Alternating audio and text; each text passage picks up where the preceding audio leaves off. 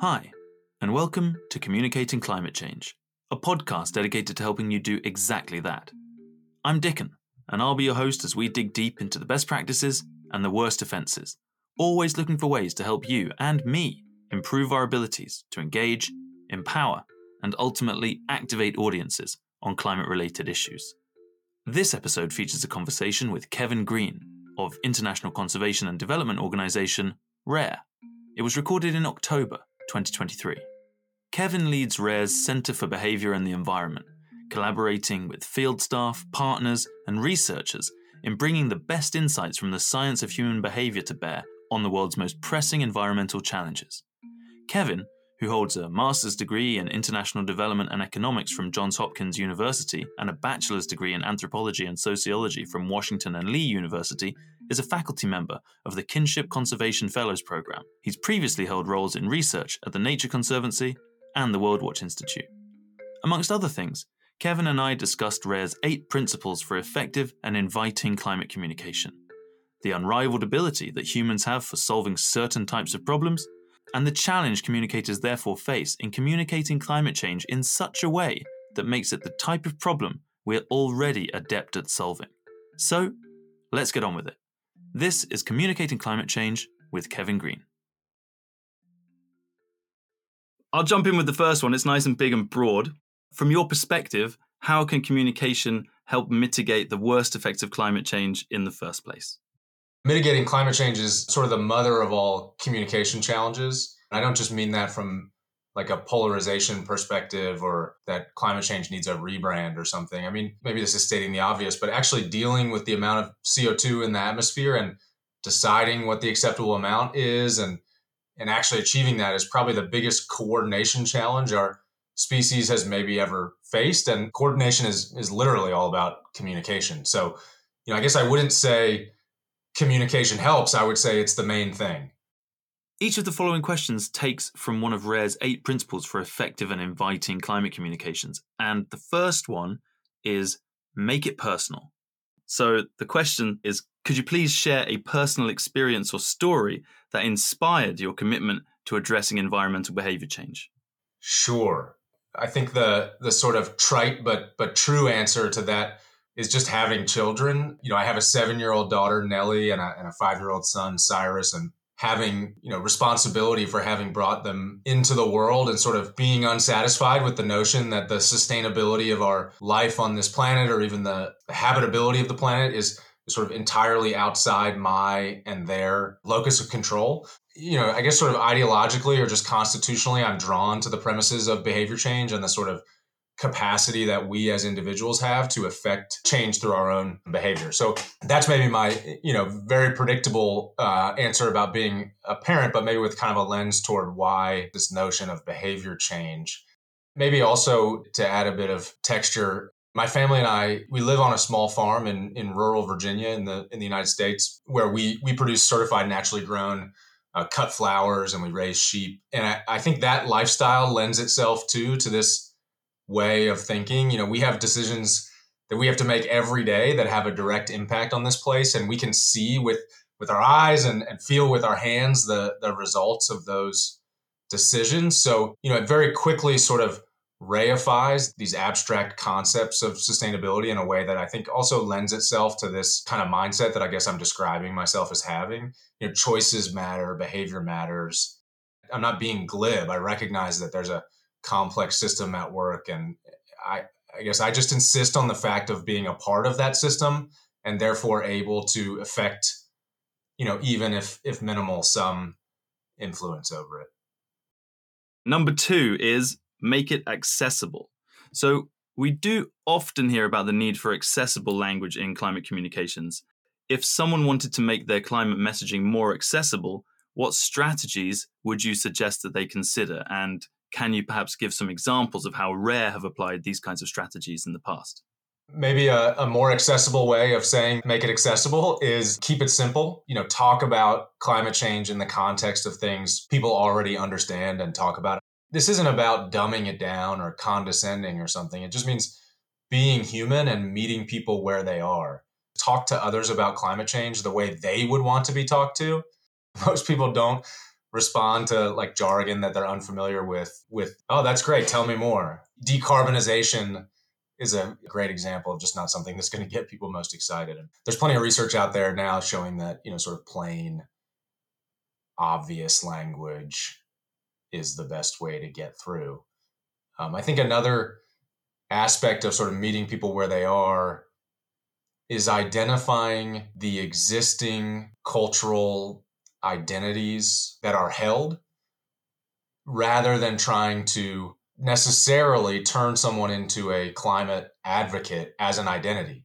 You can save yourself a lot of time and effort and headache by tapping into identities that are already strongly held by your audience. So that's very tried and true in Rare's experience around the world in sort of inspiring communities to take action. And I think a great example is in the US, there's a strong Christian identity in many parts, and there's a lot of kind of like scriptural or biblical text that already has the elements you need for caring for Mother Earth or caring for creation. That can be much more accessible to a certain kind of audience than decarbonization.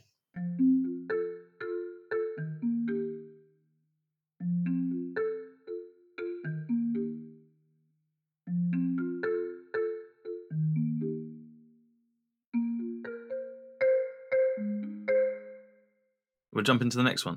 Make it empowering. What guidance would you provide to communicators seeking to inspire individuals and communities to take meaningful action on climate change? Are there any particular success stories, maybe, that have emerged as a result of Rare's work around making it empowering? I'm glad you used the word inspire.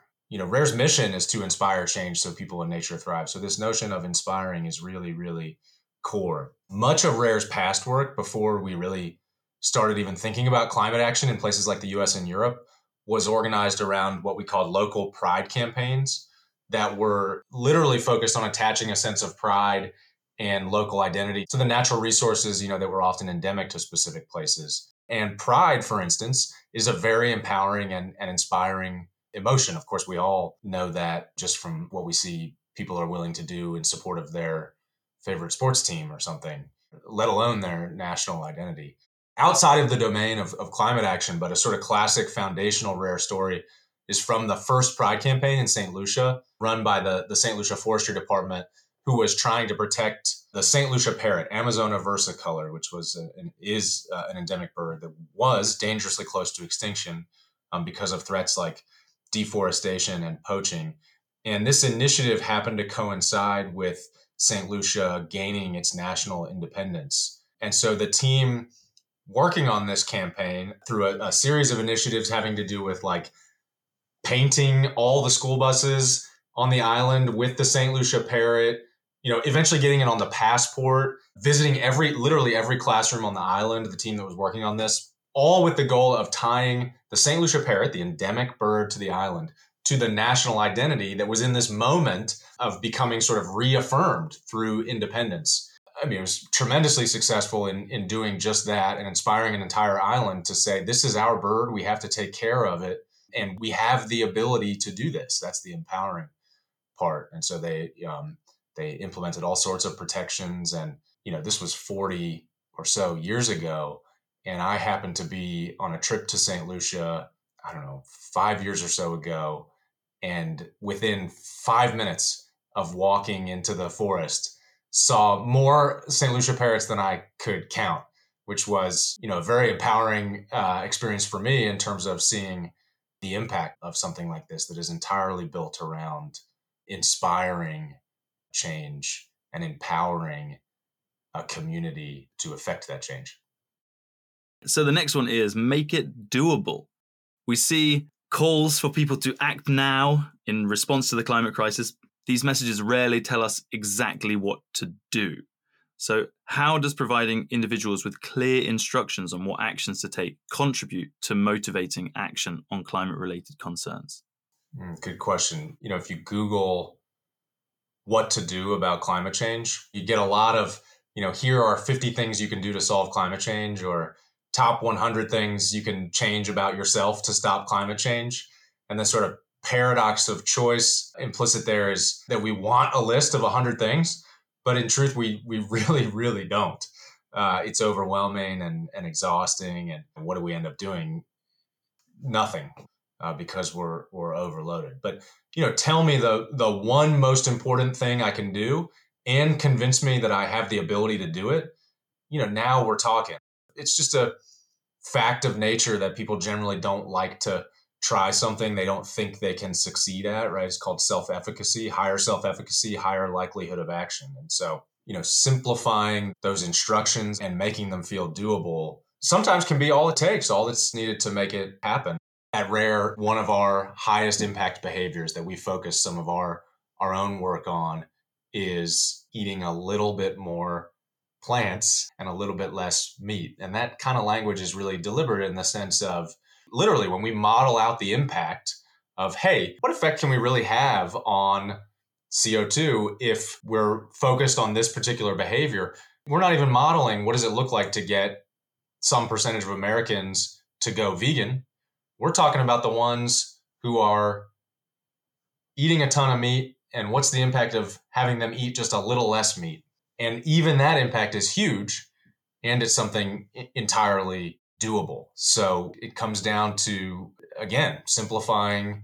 And you said it in your question. I think you said providing clear instructions is a big deal. The next principle is make it collective. Considering Rare's emphasis on collective action, how would you advise communicators when it comes to fostering collaboration and shared responsibility in climate initiatives? Yeah, well, one of the biggest challenges with climate change vis-a-vis the individual is just that it just feels so big. It feels like my contribution both to the problem and to the solution can't possibly matter. And there's some truth to that, right? If I'm the only one on the planet doing something to reduce my footprint, then it kind of doesn't matter. So my advice is, I guess, to not only inspire the individual as an individual, but to help people feel a part of the broader coalition of actors. And I think that's what's really meant by this principle. It doesn't have to be like all of humanity or 8 billion people or whatever. In fact, I would argue that it shouldn't be, because that can be very abstract. And, we certainly didn't evolve to cooperate with 8 billion other people in our evolutionary past. Sometimes you're sort of like, okay, are we acting as individuals or are we coordinating as a species? And both of those are really, really difficult levels on which to be successful. So virtually always, it's even more useful to focus on collective action within, to repeat, I guess, a trope now of things that we're talking about, a group or identity that is particularly important to the individual, and focusing on that level of collective action. Finding those groups of individuals, say a load of people who like gardening, and collectively gardening together. You're not saying grab your shovels and off we go to the protest. Like, there are different ways to act in line with those interests. Yeah, that's well said. Yes, exactly. 100%. Social scientists sometimes call these reference groups, right? People have many different reference groups, and some are strongly held and some are loosely held. They might not have anything to do with climate, but they are important coordinating mechanisms that are already existing. And we make our job a lot easier if we tap into those.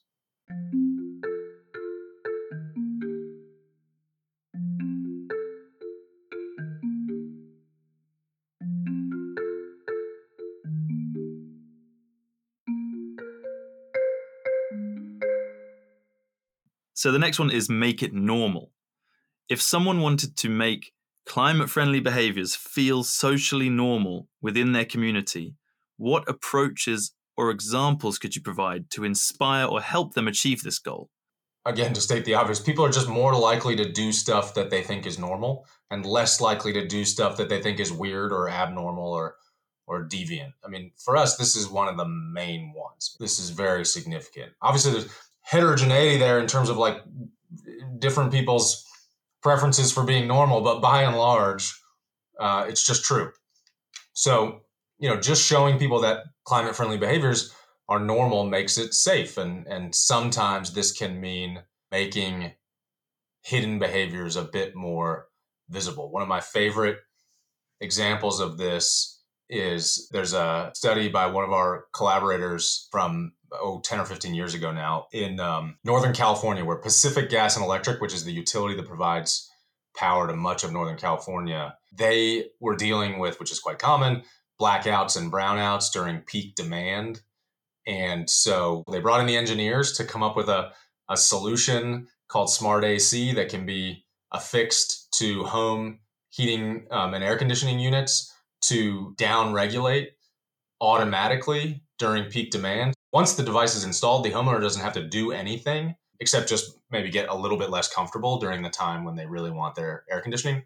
And they can be hugely effective. And obviously, this is like a classic coordination problem because everyone who's benefiting from PG&E power is better off if everyone is using this because they don't have a blackout or a brownout. But everyone individually is better off if they're the one who doesn't, cooperate because they get the best of both worlds. So it's a classic coordination problem. And unsurprisingly, they couldn't force people to sign up for this thing. And so nobody did. So they brought in the economists to come up with what would be the right price incentive that would have the right cost benefit. And they came up with a $25 incentive that would be a rebate on the bill. If they scheduled to have the technician install, they could get this $25 coupon. And they still got almost nobody to sign up. For whatever reason, it wasn't worth it to them.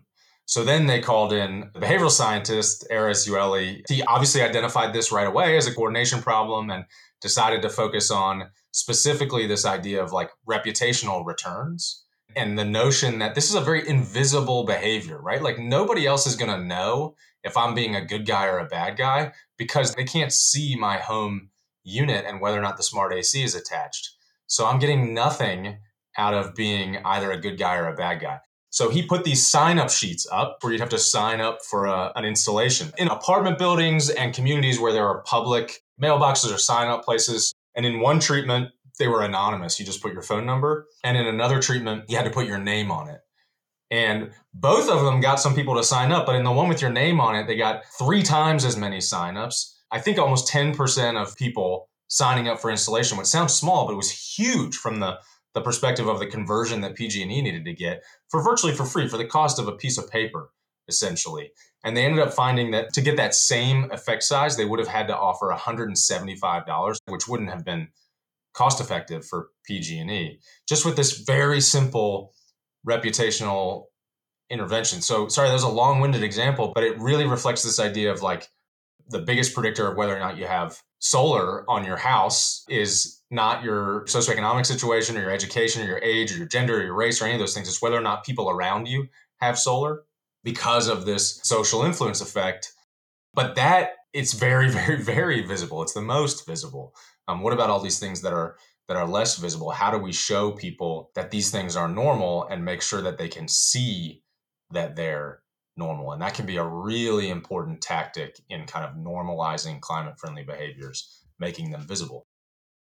This also means, by the way, that it can backfire when we talk about unfavorable stuff, which environmentalists are so often guilty of. So, if you tell me that only 1% of Americans think climate action is important, I'm going to think there's something weird about that 1%. And more importantly, that it's more socially acceptable for me to side with the 99%. And so that doesn't mean we need to make up statistics or we need to deceive people, but emphasizing the descriptive statistics when they're in our favor can be much more useful than kind of demonstrating to people, look how bad everyone is. Look how bad everyone's doing on this statistic. Shouldn't we be doing better? That doesn't work. In this domain of where existing descriptive norms are not favorable, right? We don't want to emphasize those. How do we deal with that? There's a really interesting new sort of area of research around dynamic norms, norms that are changing. So if we can show that more people are, even if it's still descriptively a low percentage, that it is changing, can have a very similar effect to showing descriptive statistics that the majority of people are doing something. I guess a translation of that is telling people that something is becoming more normal is almost as equally effective as telling them something that is normal, because we want to go where the herd is going. So if you show us where the herd is going, we want to go meet them there. And that works both ways, right? With bad behaviors and good behaviors. There's a lot of bad behaviors that are invisible that we can get away with. Making those more visible can reduce our incentive to want to commit them.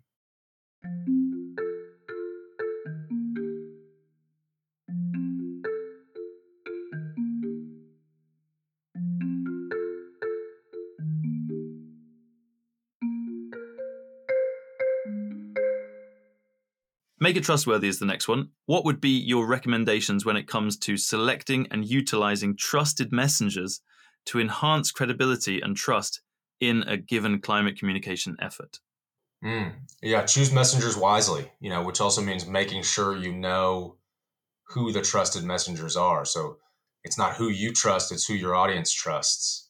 Research shows that most people tend to regard climate scientists and immediate family members as most trusted. But of course, I'm sure we can all think of instances where that's not the case.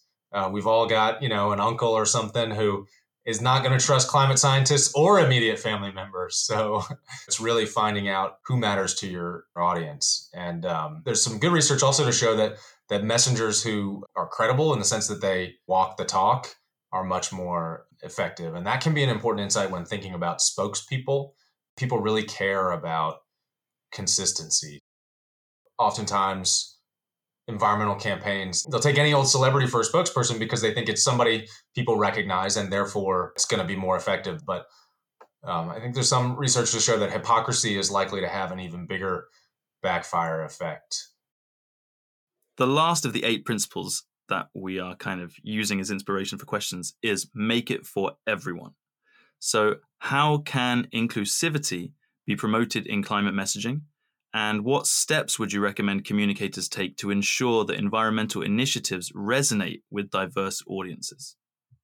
On the inclusivity front, a lot of what we've talked about, I think, hits on that. Meet your audience where they are, not where you wish they were. Take the time to understand your audience and to tailor your messages. And I guess to tailor the asks, right? Make sure that our calls to action are relevant for the audiences to whom we're speaking. So if you've got a really activated, really energetic, really passionate audience, maybe they're ready for a message to cut up their credit cards and protest in front of Chase Bank or something. But a lot of our audiences, I don't think, are ready for that. And, I would say it's not particularly inclusive to expect things of them that they're either, emotionally or cognitively ready to do, or, certainly from an economic or socioeconomic perspective.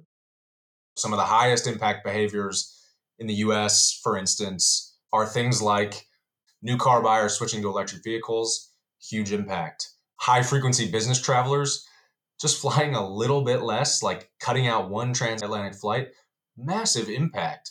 But it's not relevant to ask people who aren't planning to buy a new car or people who aren't high frequency business travelers to do those things. Food waste, reducing food waste, is also a tremendously impactful individual action, and everyone is eating. So, that can be potentially more accessible to more audiences. So tailoring the asks to the audience. I think for us, this principle also means, focusing more on where there is consensus than on where there isn't.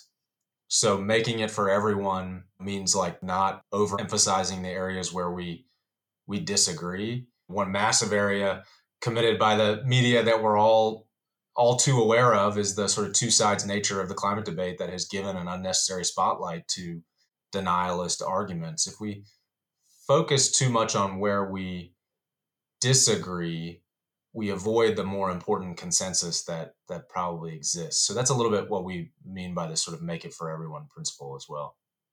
What's the single most important aspect of communication that we should be paying attention to in our communications endeavors?